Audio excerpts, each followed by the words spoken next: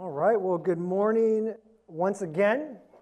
So good to see all of you. Hope you're having a wonderful weekend. Well, I'm really excited this morning to be kicking off a brand new series that we are calling the Pursuit of Rest. So we're calling a series that we're calling the Pursuit of Rest. And just like the title states, our hope and our prayer is that over these next several weeks that we would do just that. That we as a church, as a body, would not only learn how, but choose to pursue the kind of rest that God desires for us to experience. And also, like the title communicates, this is a kind of rest that's going to require a certain amount of effort, some intentionality. To pursue something communicates work. And I know that seems like a paradox that we would have to work for rest. But in light of perhaps the busyness of these past several weeks of the holiday season, but even more so, in light of the frenetic pace that a lot of us live our lives with, this constant sense of having to do more than time allows, this need to be busy, perhaps the tiredness, the exhaustion we might feel, our hope and our prayers that we would come to see that the rest that God desires for us is a rest worth pursuing. So for the next several weeks, we're going to be talking about things like Sabbath and silence and solitude, simplicity, and things like that. About a year ago, to this day, almost exactly a year ago, I was just beginning my 3-month sabbatical that I was blessed to take. And one of my goals during that sabbatical, just being honest, was to get in better shape physically, to get healthier. I was starting to get nagging aches and pains. My energy level was, wasn't quite what it used to be. And I just thought this would be a good as time as any to work on that and to get in better shape. So just kind of brainstorming is where to begin, where to start. And I remember hearing about Tom Brady's workout regimen. He was only about 2 years older than me. He had just won a Super Bowl the year before. He was still playing at peak levels. So I went out and I bought the book, the TB12 Method, how to achieve a sustainable lifetime peak performance or something like that. I went out and bought the elastic bands, the foam rollers. I redid my whole garage, and I was motivated. I was excited to get started and watching the videos, and most of it was helpful, and it was insightful, and it was fun doing. But there came times when got a little discouraged, maybe got even a little frustrated, a little annoyed. And I just remember thinking, easy for you to say, Tom, when you have a trainer at your beckoning 24/7 to give you these deep tissue massages before workouts, after workouts, before you go to bed in the morning, when you have these professional chefs living with you to prepare these plant-based meals, certain amount of proteins and carbs and vegetables, when you have just the resources for the training equipment that you have and the supplements that you encourage us to take, easy for you to say, Tom. But even though it was a little frustrating at times and maybe even a little discouraging, it didn't change the fact that I wanted to get in better shape, that I still wanted to have a healthier body. And the reason I bring this up is because as we embark on this series, as you hear us as pastors talk about things like Sabbath and solitude and silence, there may be some of you that may think to yourself, easy for you to say, Eric. You work at a church. You get paid to do things like Sabbath and solitude and silence, and you work 1 day a week. Easy for you to say.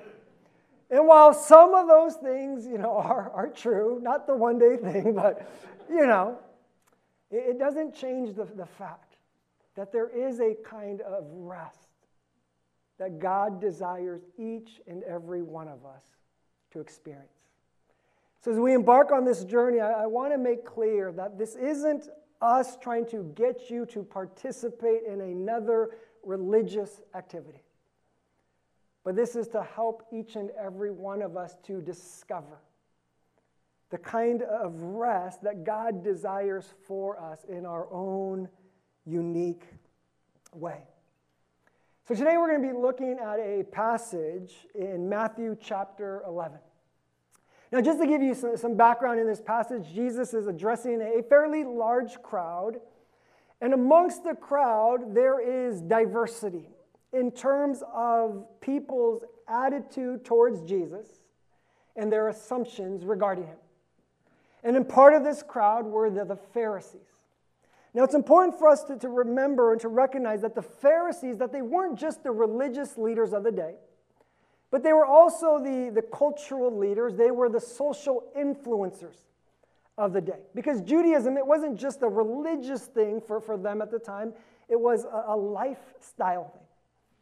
It was something that regulated and influenced how they did community, how they did relationships, how they did business, social life, all of those things.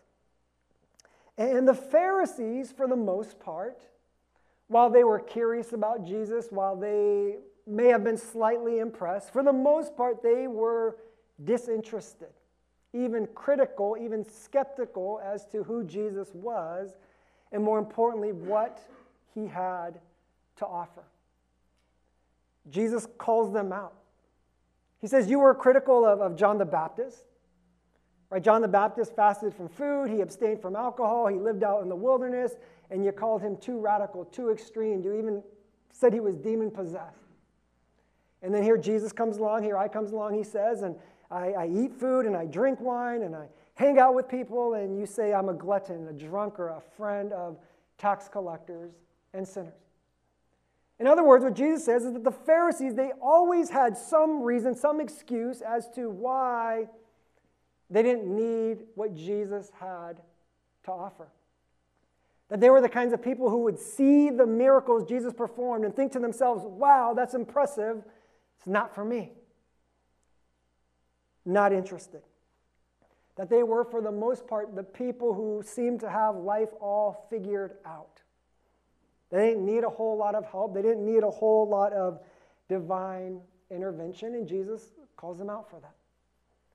But then in verse 28, Jesus turns his attention to those who do recognize their need for more.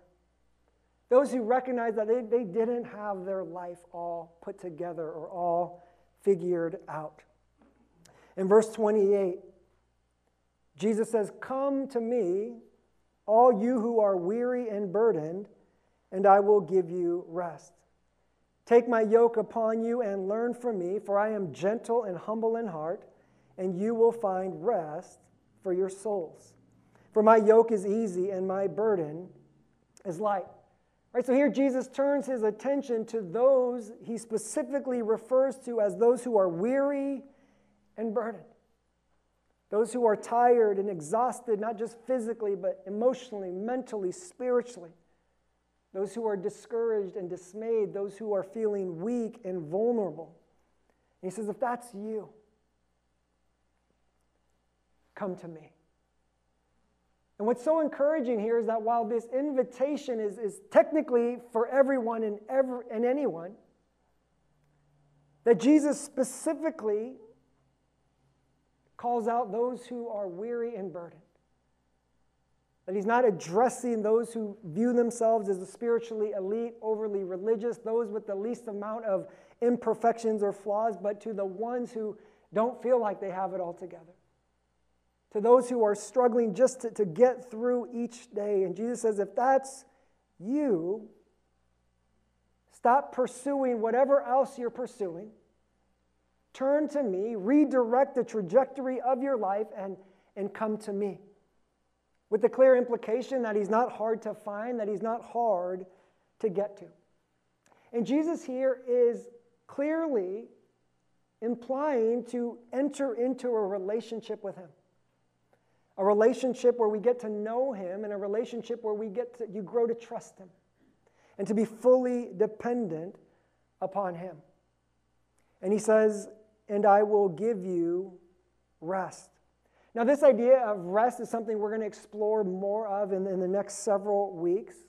But here's what's important for us to recognize here at this point. I think it's important for us to recognize that at this point in Jesus' ministry, nobody had any idea as to the kind of rest that Jesus is offering. Right? It says, to all of you who are weary and burdened, come to me and I will give you rest. Like, they have no idea whether he's referring to just like an extended nap time. Like, come to me, I have a resort right around the corner. You can come and take a nap and stay as long as you need to stay. Right? They had no idea the kind of rest he was referring to. They didn't know if he was referring to some kind of national revival, like, come to me and we're going to take down Rome and I'm going to reestablish Israel. You'll never have to work another day in your life. I will give you rest. Right? See, none of them knew what he was referring to. Right? They didn't know, like we know today, that it would entail things like forgiveness of sin, peace and reconciliation with God, adoption as sons and daughters, indwelling of the Holy Spirit, eternal life. Like, they didn't know that what he was also referring to. And thus, for them to step into this relationship, them to draw near to Jesus, it required a certain amount of faith. Basically, what each person had to say to themselves is, like, I don't know what you're offering here. I don't know what this rest looks like, but I know that I'm tired. I know that I'm weary. I know that I'm struggling. I know that I need help, and I want more. And from what little I've seen so far, I've seen enough to know who you are and what you're like, to realize that it's worth pursuing whatever it is that you're offering. And I think it's so important for us to maintain this level of openness and this level of mystery and uncertainty, even for ourselves today. Because even though we know so much more now than they knew then, even though many of us may have already experienced certain levels of rest, maybe we've done things like Sabbath and silence and solitude, that we don't assume that we already know everything that God is wanting to give us. That his rest is ongoing, it is continuous, it is evolving and expanding. A couple of weeks ago, I was just lying in bed, scrolling through my phone, just going through reels on Instagram, wasting my life away. And this ad pops up, and it says, looking for individuals in La Palma for a 6-week trial to get in better shape. Obviously, the TB12 method didn't work for me. It's like, do you want more energy? Do you want more muscle? Do you want to look better and feel better? Sign up for free. So I type in my name, and I input my email address and phone number, and I get a text, and I set up an appointment. And I walk into this gym, and I sit with the manager, and he's like, okay, here, let me tell you how this all works. Here's what you have to pay up front. Here is how it could technically be free. Here is what we guarantee. Here's what we'll do. Here's what you'll have to do. What do you think? And I was like, thank you so much for your time, but this is not, for me. See, Jesus doesn't do any of this. He doesn't explain to them, come to me, and let me explain to you how this works. Here's exactly what you'll get. Here's what you'll have to do. Here's what I'll do. Here's the benefits. Here are the costs. Here are the risks. Here are the consequences. He just says, come to me, and I will give you rest. You see, Jesus is inviting us to receive something that needs to be received by faith.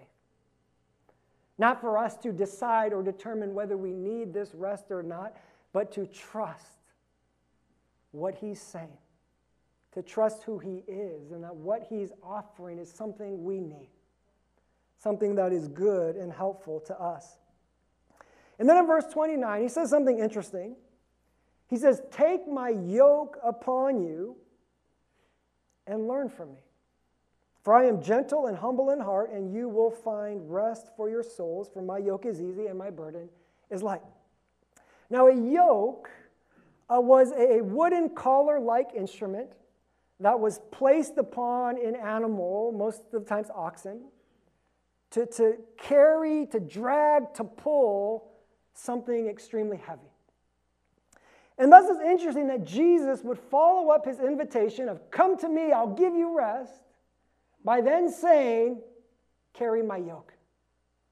Take my yoke and place it upon your shoulders, right? It doesn't sound very restful. And you see, what Jesus is implying, what he's communicating, is that every single person, we're already carrying a yoke of some kind. Various yokes that we are carrying with us. The question is, whose yoke are we carrying? Now, in the early days, this yoke was often used as a metaphor to describe being a subject of another, to be under the control or influence or authority of someone else. And for these first century Jewish individuals, they would often refer to the Old Testament law as a yoke that they needed to carry.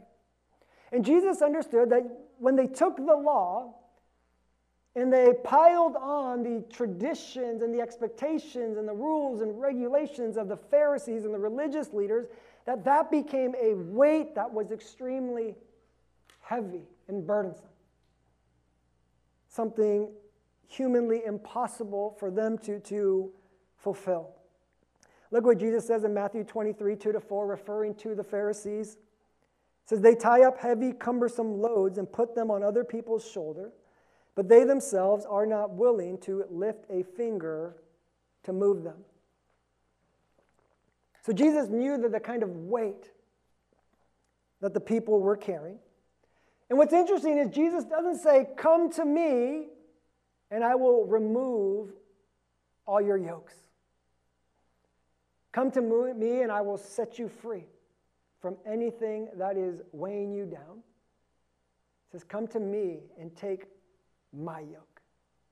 See, what Jesus is communicating is that we cannot experience true rest on our own. The true rest only comes through him. Jesus also doesn't equate rest with the absence of effort or the absence of work.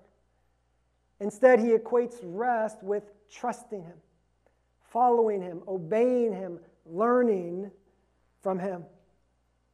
He says, I am gentle and humble in heart, for my yoke is easy and my burden is light. Now, I don't know many people that would ever say that following Jesus is easy. But that's what Jesus is communicating. It says, in comparison to the expectation of everyone else, in comparison to the expectations of the world, religious leaders, culture, society, whatever it might be, my yoke is easy. My burden is light.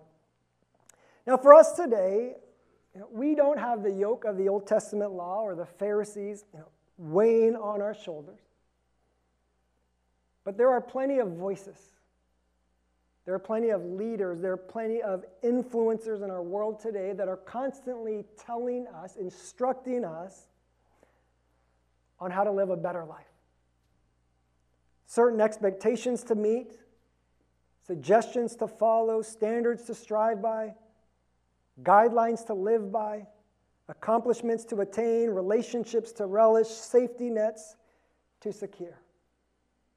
Right? If you don't do this, if you do this, if you do that, if you accomplish this, if you attain these things, you'll be happier. Your life will be more fulfilling. You'll be more satisfied.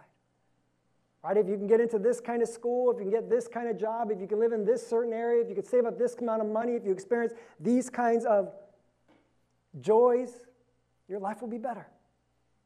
And while these things may not be bad in and of themselves, each one of them has the potential to be a yoke placed upon our shoulders. Right? You see, anything that we feel like we have to do in order to have a better life is technically a yoke that is exerting its power, its influence, its authority over our lives. And thus it shouldn't be a surprise that many of us we live each day feeling like there's so much more to do than we have time for. There's so much more to accomplish than we have energy for. There's so much more that we need to experience that we have the resources for. Thus, we live in a culture that values hard work, productivity. The more you can do, the better. The more you can output, the more you can produce, the better off you are, the better you are. And that's a lot of us, right? On any given day, how do we feel? We're busy, right? We talk to one another. We're like, hey, how are things going? It's really good, but we're busy. Nonstop, A to B, B to C, running around here to there, right? And there's something intrinsic inside of us that kind of tells us that it's better to be busy than not busy. Because sometimes we assume that the opposite of busy is lazy, and we don't want to be lazy. And thus to be tired and exhausted and maybe cranky and grumpy and impatient, it's become normal. Right? The only time we're not those things is when we're on vacation. Right? When we take a pause from the busyness of life. I know for me at the end of each month, when I look at the hours that I worked for that month, there's just something in me that feels better about myself when the number is higher rather than when it's lower. And even though I'm exhausted, and even though I may be tired and drained and burnt out, I feel good that I put in a lot of hours. I feel not so good when there's not so many hours. And it's only recently that I begin to question, like, why is that? Is that true? Is it normal to be tired and exhausted? Is it normal to be busy and overwhelmed, weary and burdened? Is this the kind of life that God intended for us? Or are there certain yokes that have been placed upon us that we just weren't meant to carry? Now, when it comes to like our physical body, right? There are certain indicators that tell us whether things are going well or not so well. Right? Certain indicators that tell us whether we're healthy or whether there's room for improvement. So when we start to feel aches and pains, when we start making these creaking sounds, right, something begins to tell you like, okay, like something is off. Then there's like measurables like blood pressure, cholesterol, sugar levels that also indicate to us how our bodies are doing, whether we're firing all cylinders, whether things are falling apart. Well, the Bible also gives us some indicators to how we're doing spiritually. Things that tell us whether we're doing well or not so well at the soul level, with our inner being. Galatians chapter 5, verses 19 to 21. Here Paul says when we're living a life and we're not in alignment with God, when we're not dependent on the Holy Spirit, when we're relying a little bit too much on the flesh, he says the acts of the flesh are obvious: sexual immorality, impurity, debauchery, idolatry, witchcraft, hatred, discord, jealousy, fits of rage, selfish ambition, dissensions, factions, and envy, drunkenness, orgies, and the like. So he says when things aren't going well, when we're not in alignment with God or with the Spirit, there's a heightened sense of sin and temptation. There's things like anger and bitterness, resentment, inability to forgive. There's division, there's conflict, there's selfishness, there's pride, jealousy, insecurity. Right? Now, those are indicators that at the soul level, maybe things aren't going right. We're not doing so well. And then verses 22 to 23. It says, but the fruit of the Spirit is love, joy, peace, forbearance, kindness, goodness, faithfulness, gentleness, and self-control.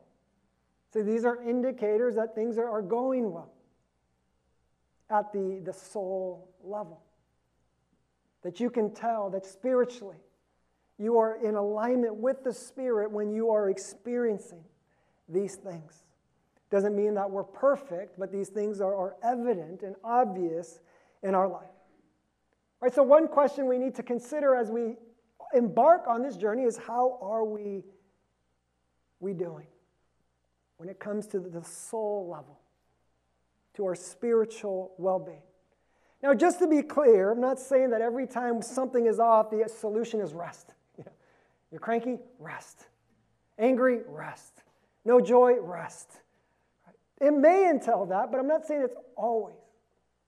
But when things are not going well, when we can identify that at the soul level we're struggling, then perhaps we need whatever Jesus is offering, whatever he wants to give us. Psalm 23, verses 1 to 4 says, "The Lord is my shepherd, I lack nothing. He makes me lie down in green pastures, and he leads me beside quiet waters. He refreshes my soul. He guides me along the right paths for his name's sake. Even though I walk through the darkest valley, I will fear no evil, for you are with me, your rod and your staff, they comfort me." See, what the psalmist communicates, that it is God who leads us to green pastures.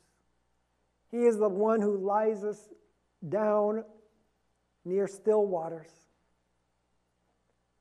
He is the one who provides strength and comfort in everything that we face. But what's also implied is that as God leads, we need to follow. And we need to be willing to follow at the pace, at whatever pace he's leading. To move when he moves. To stop when he stops. To remain still until he begins to move again. And the reality is that there may be certain risks when we choose to follow Jesus and to go at the pace that he goes at. There may be the possibility that as we slow down to rest, that others from a worldly sense, they get ahead. And we fall behind. You see, for this first century audience who's listening to Jesus saying, "Come to me," for every single person that went to Jesus, from a worldly sense, their lives didn't get easier. Their lives didn't get better. Many of them struggled. Many of them suffered. But what they received, what they were guaranteed, was Jesus. A relationship with him and rest for their souls. You know, when my kids were younger, and even to this day, actually, you know, there'll be times where they're like sitting on the couch or at the table and they're either doing work or maybe they're just watching TV, and it's clearly obvious that they're tired. You know, their heads they're kind of bobbing, and you can just see that they're exhausted, and you can feel that they're tired because they're cranky and they're irritable, and you know. And we'll just kind of mildly suggest, like, maybe you should take a nap. And they'll look at us as if we just suggested the dumbest idea, you know, in the world. Like, no time for a nap. And their response, a lot of them just, no. Too busy. Too much work to do. I got to finish this. Or the flip side of it is like, it's boring. You know, I don't want to miss out on the fun. I don't want to miss out on the show that I'm watching. And even though we think, if you just take a nap, I think you'll probably be able to get more work done. You'll be able to enjoy it even more. Ultimately say, well, it's up to you, whether you want to rest or not. You know, for us today, the reason why we're doing this series is because we believe that many of us, we are more tired and exhausted and weary than we realize. I think if you were to ask the people around you, the people closest to you, they could probably see it. They could probably feel it. And to us that are weary, to us that are burdened, to us that feel like we are just overwhelmed by the expectations and the pressures of life, Jesus says, "Come to me, and I will give you rest." So this series is not about us telling you to take a nap. This is about Jesus inviting you to draw near to him and to receive and experience all that he wants to give. And yes, this is going to require faith, stepping into a level of mystery and uncertainty, but to believe with confidence that in light of who Jesus is, in light of all that Jesus has done, in light of our need for him, that this rest that he is offering is a rest that is worth pursuing. Will you pray with me?